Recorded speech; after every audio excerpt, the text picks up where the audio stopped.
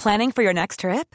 Elevate your travel style with Quince. Quince has all the jet-setting essentials you'll want for your next getaway, like European linen, premium luggage options, buttery soft Italian leather bags, and so much more. And is all priced at 50 to 80% less than similar brands. Plus, Quince only works with factories that use safe and ethical manufacturing practices. Pack your bags with high-quality essentials you'll be wearing for vacations to come with Quince. Go to quince.com/pack for free shipping and 365-day returns. Quality sleep is essential. That's why the Sleep Number Smart Bed is designed for your ever-evolving sleep needs. Need a bed that's firmer or softer on either side? Helps you sleep at a comfortable temperature? Sleep Number Smart Beds let you individualize your comfort, so you sleep better together. J.D. Power ranks Sleep Number number 1 in customer satisfaction with mattresses purchased in-store. And now, save 40% on the Sleep Number Limited Edition Smart Bed for a limited time. For J.D. Power 2023 award information, visit jdpower.com/awards. Only at Sleep Number stores or sleepnumber.com.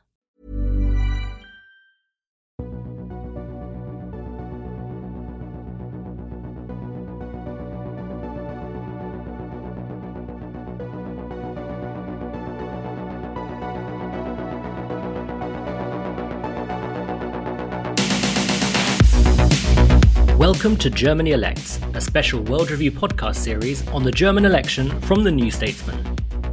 I'm Jeremy Cliff, International Editor of The New Statesman, and this 5th episode of Germany Elects is our last before polling day, Sunday, September 26th. The New Statesman will be covering the results live on our website, newstatesman.com, and in the meantime, and indeed afterwards, you can find all our coverage at newstatesman.com/Germany. To start off this week's episode, I'll be discussing your questions on the election with my colleague Emily Tamkin. Well, things are definitely not going as they should be with France, and I think the Biden administration and sort of policymakers in Washington more generally are going to want to make sure that that doesn't extend to Europe more broadly. And the outcome of the German election and how they welcome in the new chancellor and the new government will help sort of decide that. And then I'll be discussing the climate crisis. How do Germany's policies stack up, and what role has it played in the campaign? People understand increasingly that the extreme weather events are related directly to climate change, and it is already having a direct impact on everybody's lives. Philippa Nuttall, The New Statesman's Environment and Sustainability Editor.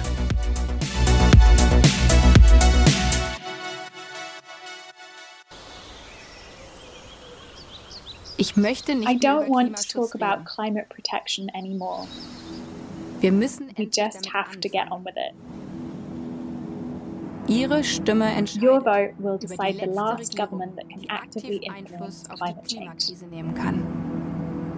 This is Annalena Baerbock, the Green Party's candidate for Chancellor, in a TV ad filmed in the midst of a forest in Germany's Harz Mountains. When she was initially selected in the spring, her party briefly surged into first place in the polls, and it looked like she might even succeed Angela Merkel as Chancellor. Since then, it's fallen back to third place. The latest polls put the Social Democratic SPD in the lead, followed by Merkel's Christian Democratic CDU-CSU alliance, but on 16%, the Greens look set to almost double their result from the last election. Along with the Conservative Liberal Free Democrats, or FDP, who were in fourth place, Baerbock's party may well be the kingmakers in the coalition talks after the election. On the current polling, both the Christian Democrats and the Social Democrats would like to form a coalition with those two smaller parties. That could make for fiery negotiations, particularly on climate policies. Here's Christian Lindner, the FDP's yuppie-ish leader, being disobliging about Green Party policies at a rally last Sunday, September 19th. The way to protect the climate is not by preaching bans and sacrifices, or by being hostile to economic opportunity and growth. Perhaps that way we can become the moral champions of the world, and others will praise us for our moral behaviour, but no one will follow us.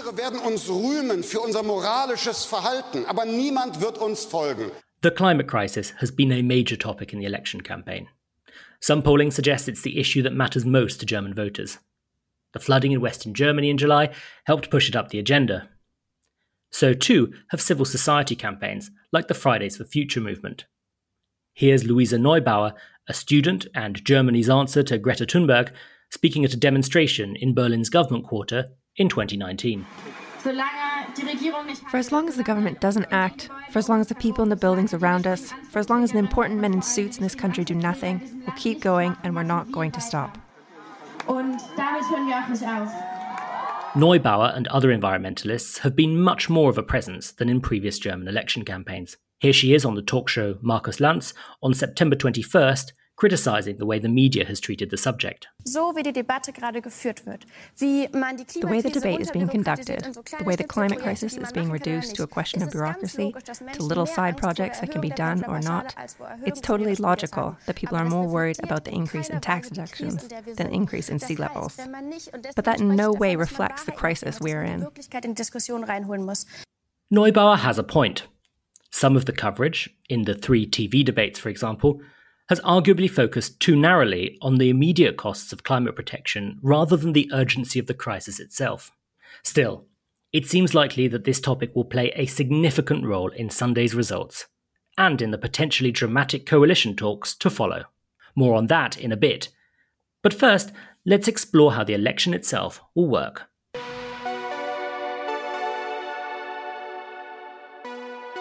Well, to discuss what to look out for on election night this weekend and to answer some of your You Ask Us questions, I'm very pleased to be joined by my podcaster in crime, Emily Tamkin from the World Review podcast. Hello, I have finally made it onto Germany Elect. It's very exciting. We wouldn't have managed without you. Emily's currently quarantining in a hotel in Tel Aviv before she's allowed out to do her reporting in Israel. So thank you for taking the time out of your busy schedule of quarantining to join us for this. It's sincerely my pleasure. The other advantage of having Emily here is that, first of all, she can tell us a bit about how the US, where she's usually based, sees the German election, and also so that she can hold me to a degree of clarity in explaining the sometimes complex nature of the German political system. So, Emily, your job here is to tell me if I'm being too abstruse or nerdy, and I'll try and be a bit more straightforward. So with that, why don't you just, first of all, you've flown in from Washington. What's the view over there of the German election? What do people want from it? I think to the extent that people in Washington are following the German election, I do think that there will be some relief. I hope I'm not speaking out of turn here, but some relief if it's not Laschet.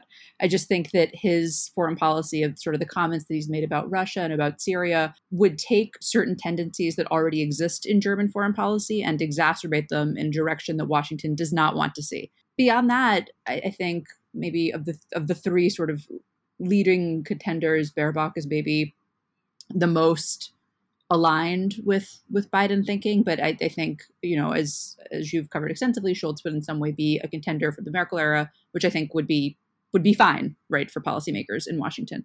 The other thing that I would say is that I think we're going to see in the coming days Washington maybe sort of grapple with the fact, or perhaps they are already grappling with the fact that things are not going as they should be. Well, things are definitely not going as they should be with France. And I think the Biden administration and sort of policymakers in Washington more generally are going to want to make sure that that doesn't extend to Europe more broadly. And the outcome of the German election and how they welcome in the new chancellor and the new government will help sort of decide that, right? And decide the extent to which these are American Franco tensions that need to be soothed over, or whether they have a problem with the EU more broadly. But I actually have a question for you, which is, for Americans listening to this, could you briefly tell us how the German election works? Right. So when Germans go to vote, they get a ballot paper with 2 columns on it. And the first is for their first vote and the second is for their second vote. Germans get 2 votes. The first of those, the so-called Erststimme, is how they vote for their constituency MP. And there are 299 constituencies in Germany, and each of them is guaranteed to get its constituency MP into the Bundestag. But then there's a second vote, the Zweitstimme, which is for a party list. So each of the parties has a list of candidates in each of its states. Now, that's the vote that is used to decide how the overall balance of power in the Bundestag looks. That's the vote that makes it proportional. Germany has a so-called mixed member proportional system that combines constituency representation with proportionality. Now, the issue, or what complicates it somewhat, is that sometimes a party can do very, very well in the constituency seats, in the constituency votes, but doesn't get that many list votes. So people vote for their local candidates, but they don't vote for the party per se. And that creates what are so-called overhang seats, which means that a party gets more constituency seats than its proportional share would dictate. And so to make the overall Bundestag proportional, the other parties, particularly those that do disproportionately badly in the constituencies, but who are broadly popular as parties, get so-called balancing seats. And those balancing seats top up the overall number to create a proportional Bundestag. And that tends to benefit smaller parties with a nonetheless sizable support in the country. So, for example, the Greens. The Greens win, or have traditionally won, very few constituencies, but in recent elections have had 8% or so of the votes overall. So they get lots of balance seats to correct that and make the overall total proportional. Well, I know that we actually have some listener questions as well. So maybe I will stop dominating the question floor and we can go through some of those. Absolutely. We got a great response to my call out for these. So thank you to everyone who sent them in. We'll try and go through them all, which will mean I'll have to give relatively quick answers. But Emily, if you think that any of those has been insufficient, then let me know. Will do. All right. So it is now time for a rapid fire round of a section that we like to call You Ask Us. First, we have a question from Josh, who asks, what are the similarities and differences between the constituency connection in Germany and the UK, aware that only some are elected with first past the post? You sort of just spoke to this, but is there anything that you think we should add? Not particularly, other than obviously MPs for particular seats, they spend time there, they meet their constituents just as British constituency MPs do. The big difference is simply the size of the constituencies, because there's only 299 in the country and Germany has a larger population than the UK. Each constituency MP represents many more people than the average British MP. So I think the average population of a seat is about 280,000, whereas it's more like sort of 70 to 80,000 in the UK. We now move to a question from Thurman, apologies if I mispronounced that, who asks, the Zweitstimme, is it applied at country level or at regional levels? I.e., are the votes of Bayern, NRW, etc., added together to obtain the total percent? Thanks. Yeah, so this is this second list vote in which people vote for a party rather than an individual candidate. That's worked out at a state level. So each party has a list for each state, and the overall balance of party representation for each state is calculated based on the results there. But of course, because the result is proportional, because the overall proportion of votes that a party gets in that second vote category decides its proportion both at a state level and at a national level, that doesn't distort the results somehow. But yes, it is calculated at a state level. And now a question from Neil. How accurate are the Hochrechnungen? Listeners, I apologize. I have not lived in Germany for 8 years now. That was a perfectly decent pronunciation. So Neil wants to know, lots going on with additional members, overhang, adjustment seats, 5% hurdle, etc. Do the exit polls always get it right? The result usually seems clear early on. Yeah, so German election nights work a bit differently from those in other countries. The polls shut at 6 p.m. local time, and the public broadcasters immediately publish, first of all, what's known as a Prognose, so a forecast, which is based on exit polls. And then usually about 10 or 15 minutes later, they publish their first Hochrechnung, which is based on reported results from local counts. They are distinct. The Prognose, as I said, which comes out immediately at 6 p.m., is based on exit polls. The Hochrechnung is based on actual results. And over the course of the evening, as more and more results come in, that Hochrechnung, that projection or that sort of updated calculation gets updated over the course of the evening until all of the votes are in and you have a final result. But as Neil points out, often they are pretty accurate, and it is easier to get these things right in a proportional system because there aren't as many cliff edges, as it were, as in a majoritarian or constituency-based system. So, for example, last time, 2017, I actually went back and looked at this. The Prognose, so at 6 p.m., said 33.5% for the CDU-CSU, Merkel's party. The first Hochrechnung came in at 12 minutes later and said 32.7%, and the final result was 32.9%. So he's right, they do tend to be quite accurate, and I don't see any major reasons why that won't be the case this Sunday too. Next up, we have Nick, who wants to know, do you think the election results will return the largest Bundestag ever due to the number of overhang seats? Could this affect the formation of a coalition? Well, you spoke a little bit about this at the top, and how the downside is kind of that you can get a bloated Bundestag. So are we going to see that this time? Yes, it seems quite likely. I mean, the system worked pretty well back when there were two dominant blocs. So back in, for example, to take an election largely at random, 1976, the CDU-CSU and the SPD together got over 91% of votes. And they also dominated, of course, the constituency seats. And so there wasn't too much maths to do afterwards. On our current New Statesman poll tracker, however, they're currently together on only 46.9% this time round. And of course, because those two parties, they have the links to the constituencies, they are still the two largest parties. They tend to dominate the constituency seats. It just means you have to do an awful lot of correction afterwards for smaller parties like the Greens, like the Free Democrats, like the AFD, like the Left Party, so that it's proportional overall. And that just means you have to award a lot of balance seats afterwards, and that makes the overall Bundestag very large. So at the moment, for example, there are 299 constituencies, like I said, but 410 list seats, because it took that many to make the last election result proportional. That's even more likely to be the case next time. And so it's likely that the Bundestag will grow from its current 709 seats to potentially over 800, or some have even suggested 900. Obviously, there is a debate to be had about political reform, but that won't happen before the election. So yes, it could be a very large Bundestag. And would that affect how coalitions are formed?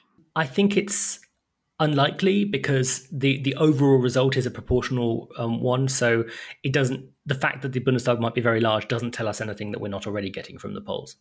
Okay, well, I actually have more coalition questions for you. I'm going to actually combine these next two, because Will wanted to know, what would Lindner be like as finance minister? But then Jonathan asked, various articles keep noting that the various articles on an Ampel government and Christian Lindner keep on noting that the FDP would like the finance ministry and see it as their price for joining government.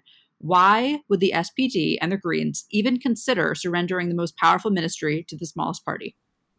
Right. So first of all, just to explain, an Ampel government is one of these strange terms that Germans use for a certain sort of coalition. In this case, Ampel means traffic light. In this case, it's the colours of the traffic light, so red, yellow, green, namely the Social Democrats, the Conservative, Liberal, Free Democrats, and the Green Party. Now, the leader of the Free Democrats, Christian Lindner, has, as Jonathan notes, said that he wants to be finance minister as the price of the FDP support for government. He asks, would the other parties consider that? And it's a good question, because the FDP is broadly right of the centre and is particularly economically hawkish, whereas the SPD and Greens are more centre-left and more economically dovish. They want more public investment. And to his question, would they consider it? I think they would, if that was what it took to get a government led by the SPD, which is the largest of those three parties in the current polls. I think they would be willing to pay that price. Now, that would be difficult because Lindner is opposed to, for example, the sorts of public investment that they want to see. He's very wedded to Germany's doctrinaire debt brake. There are ways around that. I won't go into the details now, but I think they would be able to find some sort of compromise if it was necessary. And then to Will's question, what would he be like as finance minister? Yes, he would block certain forms of new investment, but I think that it's worth noting that the SPD under Olaf Scholz is not that fiscally radical anyway. We discussed that in the last but one episode of Germany Elects. So I think, personally, I think that you would get a better investment agenda out of an SPD or a Green finance minister. He would stand in the way of some of that. He would posture as the defender of solid German fiscal caution. And I think that would mean that the government could probably do less in terms of priorities like improving infrastructure, modernizing the state, investing in decarbonisation. But that's a price I think the other two parties might be willing to pay to get into power. Well, we have another possible coalition question. This one's kind of funny because Joe starts her question or his question by saying basic one and then goes on to some specifics. So, okay, Joe asks basic one. I keep seeing polls indicating RRG coalition over 50% when the maths of SDP plus Grüne plus Linke doesn't add up to this. Do certain independents also count within RRG, or is there another reason for this? So I'll unpack a couple of points there. RRG, or Red, Red, Green, refers to a coalition of the Social Democrats, the Greens, and the post-communist Left Party. Now, the arithmetical point that Joe makes there has to do with the fact that, as I mentioned, parties need to obtain 3 constituencies or 5% or more of the list vote to get into the Bundestag. Now, that means that about 8 or 9% of votes go to parties that don't make it in, which then means that you only need about 46, 47% of the vote share to obtain more than 50% of the seats in the Bundestag. And while the Red-Red-Green coalition, as it's known, does not score more than 50% in most of the polls at the moment, some of them do suggest that it would have over 50% of the seats in the Bundestag. So that's, I think, what Joe's getting at there. Okay, so we have one now from Panagiotis, and I'm not actually sure to whom they're referring, but they wanted to know what's their position on a more integrated Europe, economy, defense, and foreign policy, what they believe is the best strategy towards autocrats like Putin, Erdogan, and is there any realistic chance for Die Linke to be a part of the government? So the first two, I actually think I'm going to take questioners' prerogative and ask who do you believe would most push for a more integrated Europe, or push hardest for a more integrated Europe?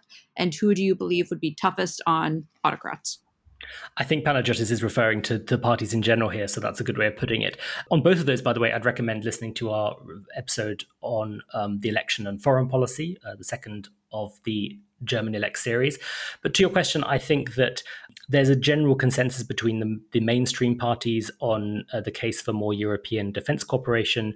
The question's more what it would do, how much it would cost, which is always a difficult issue for Germany. I think that the most enthusiastically pro-European integration generally are probably the Greens and the Social Democrats. And obviously, by far the most opposed, first of all, the Left Party, which is sort of historically very skeptical about the EU and NATO, and most of all, of course, the far-right AfD. Who's toughest on Putin, Erdogan, and so forth? I think that's got to be the Greens, who have this legacy as a kind of party rooted in human rights movements, and so forth. But there are parts of the other mainstream parties that want to take a tough line too. So elements of the Free Democrats, the Social Democrats, the Christian Democrats. And then the final question: is there a realistic chance for the Left Party, Die Linke, to be part of government? To go back to the last answer, it would probably have to be as part of a kind of red-red-green or red-green-red, depending on the size, government, but which is potentially arithmetically possible. It's possible that they get more than 50% of the seats in the next Bundestag. But I think that the leaderships of the SPD and the Green Party are broadly skeptical about that. And I think it's possible, but I wouldn't put the chance at any more than about 15%.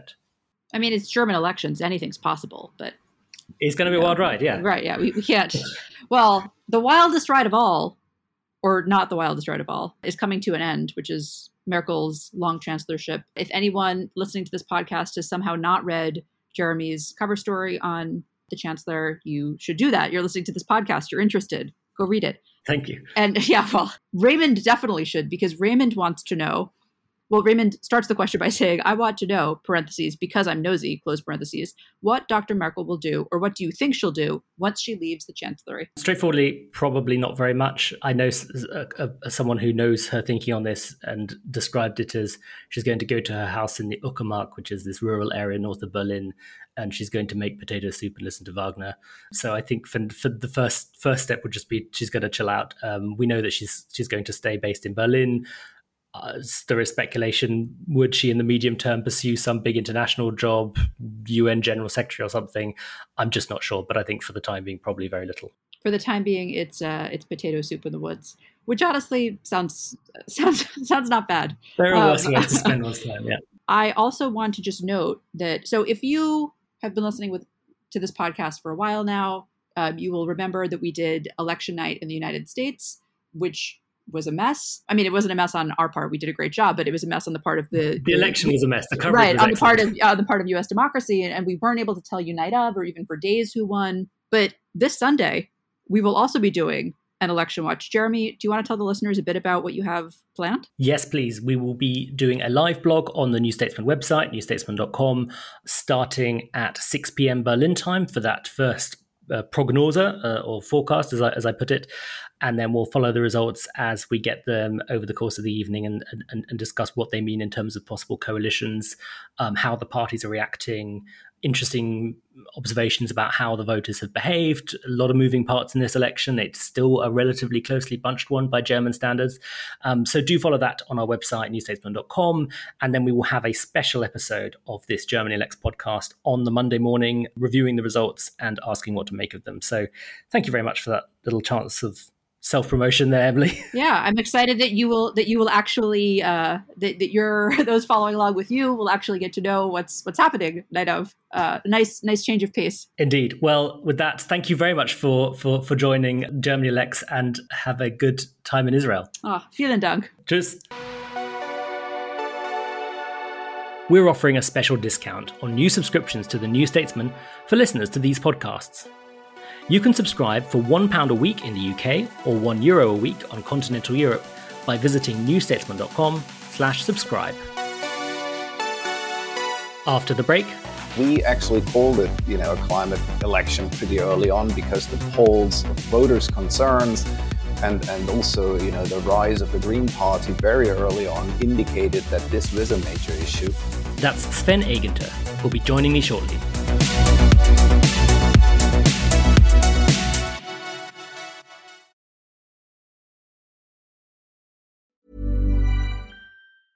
Quality sleep is essential. That's why the Sleep Number Smart Bed is designed for your ever-evolving sleep needs. Need a bed that's firmer or softer on either side? Helps you sleep at a comfortable temperature? Sleep Number Smart Beds let you individualize your comfort, so you sleep better together. J.D. Power ranks Sleep Number #1 in customer satisfaction with mattresses purchased in-store. And now save 40% on the Sleep Number Limited Edition Smart Bed for a limited time. For J.D. Power 2023 award information, visit jdpower.com/awards. Only at Sleep Number stores or sleepnumber.com. Normally, being a little extra can be a bit much, but when it comes to healthcare, it pays to be extra.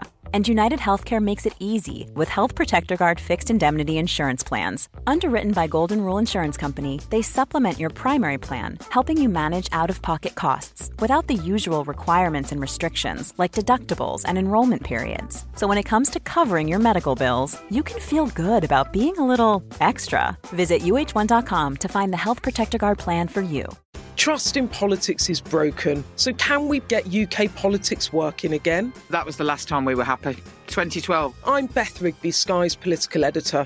Join me every week with Labour's Jess Phillips and Conservative peer Ruth Davidson for some electoral dysfunction. This idea of nuance is completely left politics. Yeah. Together we'll focus on the policies that could deliver political satisfaction. Follow Electoral Dysfunction wherever you get your podcasts.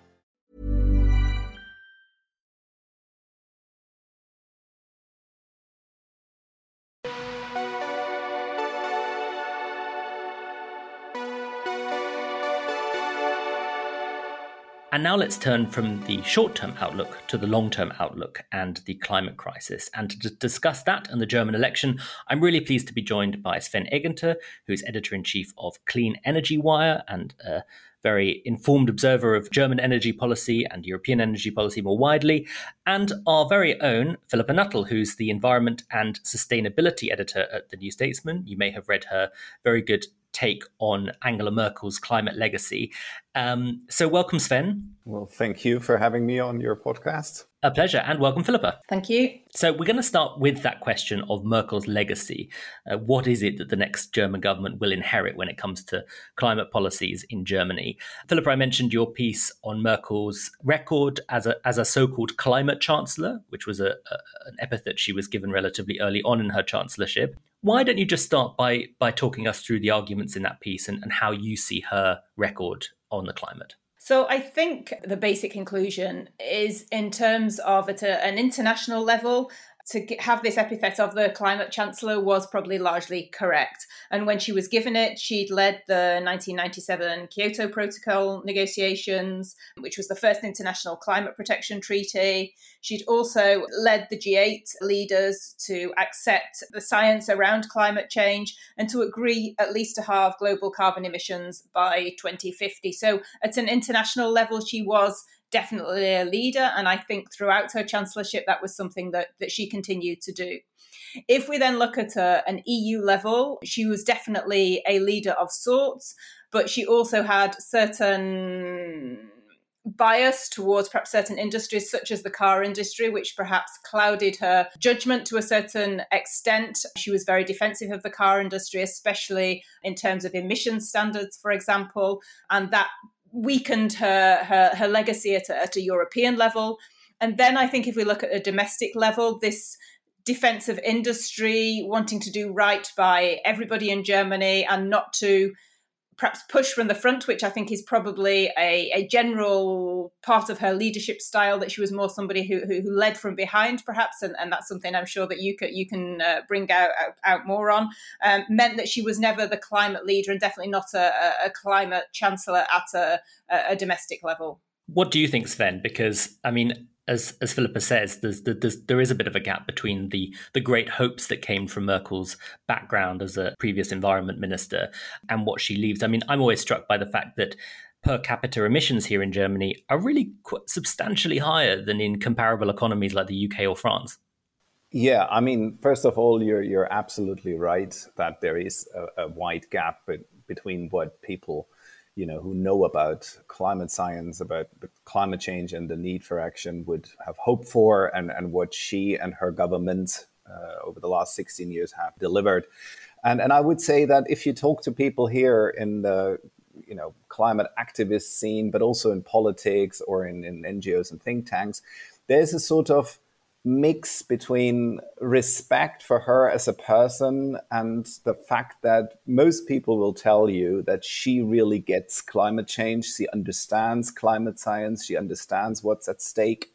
And the fact that she didn't put herself more actively at the forefront here in Germany as well and showed more leadership. And Philippa mentioned it, and you've mentioned it. It has a lot to do with her leadership style, I would say. And we can just basically, she said it herself in two occasions that were really important for climate action. One was, now just recently when she was asked at her final press conference, about, her climate record and whether she saw herself as a climate chancellor. Her answer was, I have devoted a great deal of energy to climate action. And nevertheless, I'm sufficiently equipped with a scientific mind to see that the objective realities show that we cannot continue at this pace, but that they require us to speed up. I mean, this in her very dry way of putting things is basically saying, yeah, I get it, but I failed. And the reason why she would, act in many ways as she did, and we can talk about details of German climate policy, certainly in this podcast. She said at the height of the Fridays for Future protests in 2019, when the German government passed the first climate law, she basically said, when asked about the drive of the Fridays for Future, and she said how much a role they played and how much they admired them, she said, but politics is what's possible. And I think these two quotes actually pretty much summarize her as a person and her track record in climate action. She understands it. In many ways, she tried, but, clearly politics, the way she played politics, prevented a more ambitious approach. One of the things that I think burnished Merkel's reputation among environmentalists here was her decision in 2011 to reverse a plan to prolong the life of Germany's nuclear power stations in the aftermath of the Fukushima disaster. And one hears different things about the effect that's had on Germany's overall environmental profile. On the one hand, it has made Germany a leader in moving out of nuclear power, which many in the environmental movement see as a big positive. But it's also meant that the country's remained more reliant on coal power. Would either of you like to come in on whether that has been a net positive or not? I may take the lead on that because this question has been around since we started the Clean Energy Wire in 2014. Basically, isn't Germany doing it the wrong way around, and didn't the government basically make the path to a sort of climate neutral economy much harder by that decision? And I would answer in that one is if you just took a blank slate and you said, look, we can decide with no back history and no realities on the ground which way to, in a staggered manner, get out of various fossil energy sources, and many would actually call nuclear in a certain way a fossil energy source as well. You might make a case that you would start with coal and ultimately gas and then nuclear. Now, there are a lot of technical debates about, how feasible a combination of renewables and nuclear is. So I don't want to get into that. But let's remember, Germany had a near 50 history of really almost violent battles over nuclear power. This is the Atomkraft Nein Danke movement, right? Nuclear power, no thanks. Exactly. And, nuclear power had never had a majority in Germany. It was accepted, it was sort of pushed through, but it had never a majority. Now, to think that we would have debates about a coal exit in the early 2000s and then, at some stage over nuclear power later, well, yeah, that is, a reality that never existed in Germany. And what she did, she took that issue off the table. So everybody, including her ministries and, the environmentalists now could focus on, getting out of coal-fired power generation, which, it's hard to imagine that, you would have had a discussion at any stage that went the way like, yeah, let's stick around with nuclear a little bit longer and then let's now focus all on coal. That wasn't the debate at the time.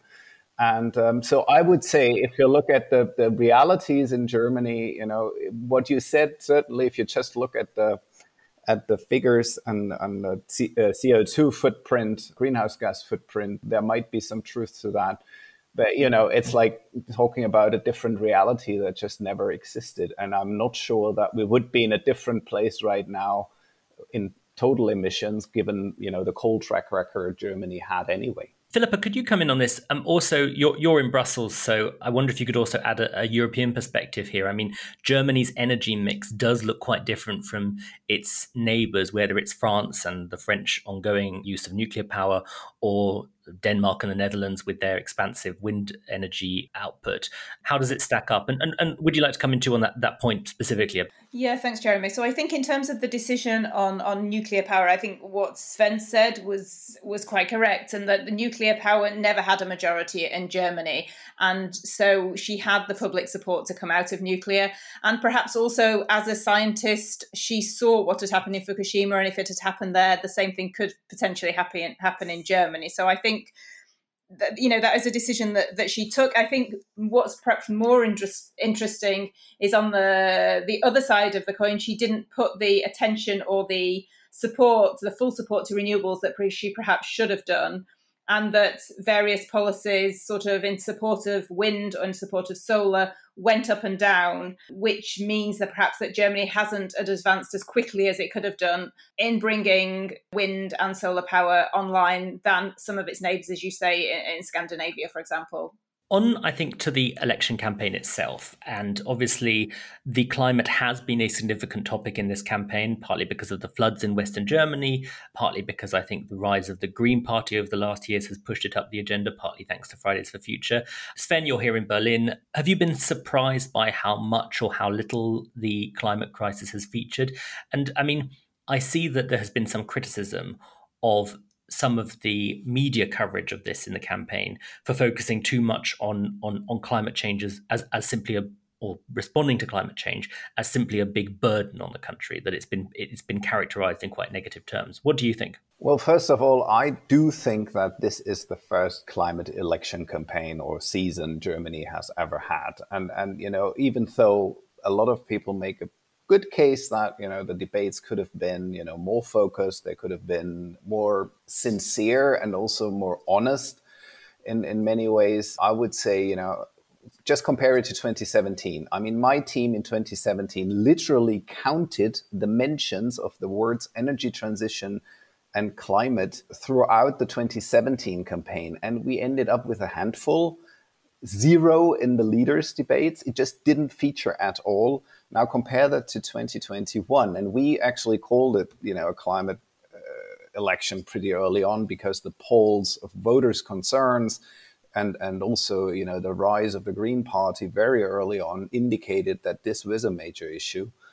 it's all over the place now as a topic. You can't get around it as a political party. If you look at the platforms, if you look at the campaign trail, the TV ads, the leaders' debates, you can't get around it. Now, obviously, we're like everywhere in the world, we're pretty late to the game. This should have happened 20 years ago, this sort of debate and this sort of campaign. Then we would have probably said, yeah, that's just about right for the state of play. And I get the criticism in terms of the media campaign focusing on the costs. Well, this is an election campaign. And I think, what else would you focus on the near term as on the question, look, we have a big task at hand, something we really need to fix. Now, how are we going to do that and who's going to pay for it? I think that these are legitimate questions in a democracy. My personal view, have they been overplayed?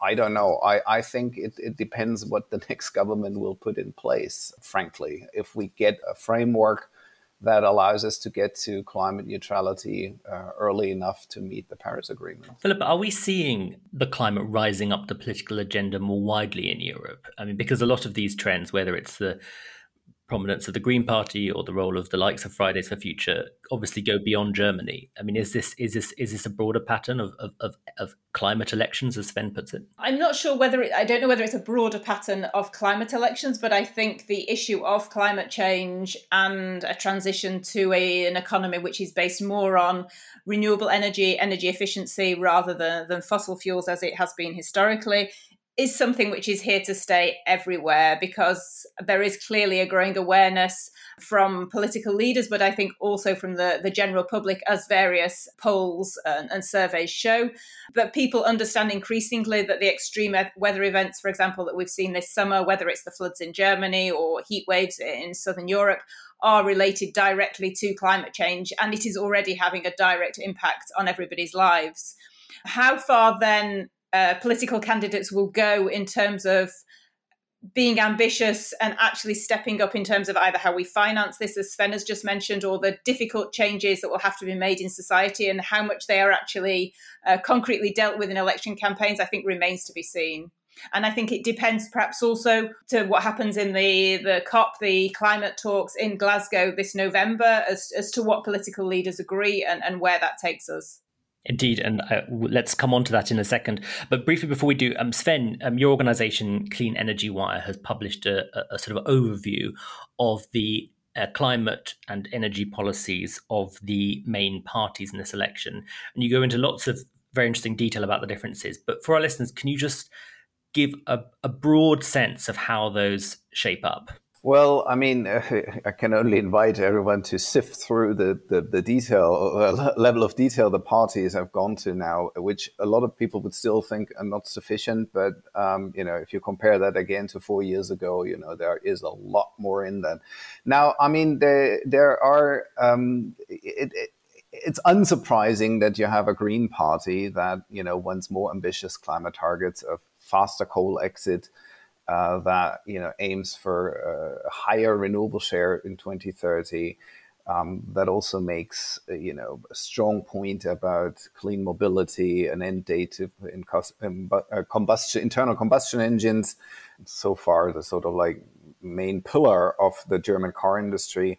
And you have the two currently governing parties, the conservative CDU, CSU, and the Social Democrats, where obviously, they put in their party program pretty much in many ways the what they've just agreed on as the targets for the climate law. And then one thing that, and then you have the business-oriented or pro-business Free Democrats, the liberals, where, market-driven mechanisms feature very high, and also, you can sense a very strong rejection of anything that only vaguely smells of banning something. But one thing everybody agrees on, and that was really striking also in one of the early debates of the leaders, one, for instance, at the energy industry conference, there is a wide agreement that we need a much faster and a much more modern, digitalized build-up of renewable energy sources in Germany, that this cannot go on at the pace it has been. And then obviously you get a whole range of ideas how to make that happen. And then depending on where which party you look at, there is a more or less strong focus on direct support of affected industries, especially the workers, what you would call a just transition, which is obviously a very features highly in the Social Democratic Party's platform, or the Left Party as well, which incidentally has, just looking at the targets, the most ambitious program, though it lacks some of the sort of material how that's going to happen. Philippa, you mentioned the upcoming COP26 talks, huge expectations riding on those. Could you speak a bit about what the world more generally needs from Germany's next government when it comes to climate policies, whether we're looking at COP, whether we're looking at its role in the European Union, whether we're looking at it as a sort of a leading G7 country? What would be on that wish list? I think what's on that wish list is in a way what's on the wish list from anybody who is now in a position of power, is that climate change, the energy transition more generally, stays at the top of their political agenda. It doesn't become a ball that we bat around between different parties within a country, different countries. It's something that the world can only solve together if everybody steps up. It won't be easy. It will cost money. And there are also sectors, for example, that we've not touched upon today, like agriculture, for example, which in Germany is a big source of emissions as well. And so decisions have to be made, at an EU level as the EU, and every country needs to step up and play its role. And I think that's extremely important now. It's not something that we can just talk about during an election campaign and then say, well, this is actually quite difficult, so we're not going to move forward for the moment. I think Sven's point about workers is key to show that many of the actions that we can do, whether it be renovating homes, more simple actions like that, perhaps can also create jobs while bringing down emissions. And these are the kinds of messages that I think political leaders now need to get out to the general public, that this doesn't have to just be pain. There's also gain for people if we move in the right direction together. Absolutely. Well, I think that's a good point to close on, because as Sven says, a lot of this will come up in the coalition talks, which we're expecting might take quite a long time. So it's something to look back at in the future. So I'd like to say a big thank you to both of you for joining us. You can follow the work of Clean Energy Wire, Sven's organisation, at their website, which is cleanenergywire.org. Very interesting takes on the different German parties' climate policies. So thank you for joining us, Sven. Thank you for the discussion. And Philippa's piece on Angela Merkel's climate record will be in the show notes of this podcast and available, of course, at newstatesman.com. Thank you very much for joining us, Philippa. Thank you for having me, Jeremy.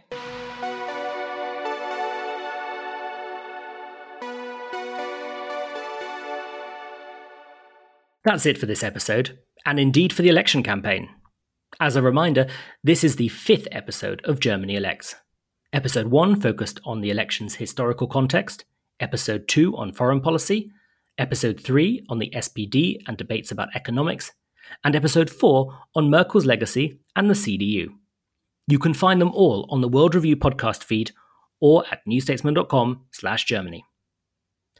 I'll be back with a special Germany Elects episode on the morning after the election. That's the morning of next Monday, September 27th, for immediate reaction to the results and a discussion of what comes next.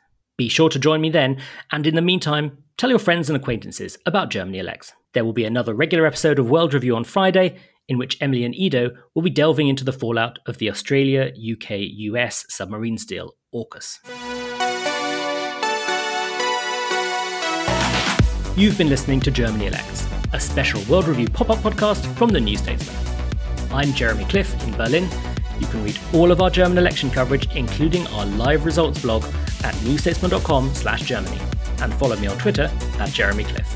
This podcast was produced by Adrian Bradley.